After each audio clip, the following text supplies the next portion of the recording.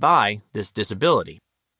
The bustle, as the Victoria and Albert Museum documents, went out of fashion around 1888 and, unlike the crinoline, which can occasionally reappear as wedding garb, hasn't come back.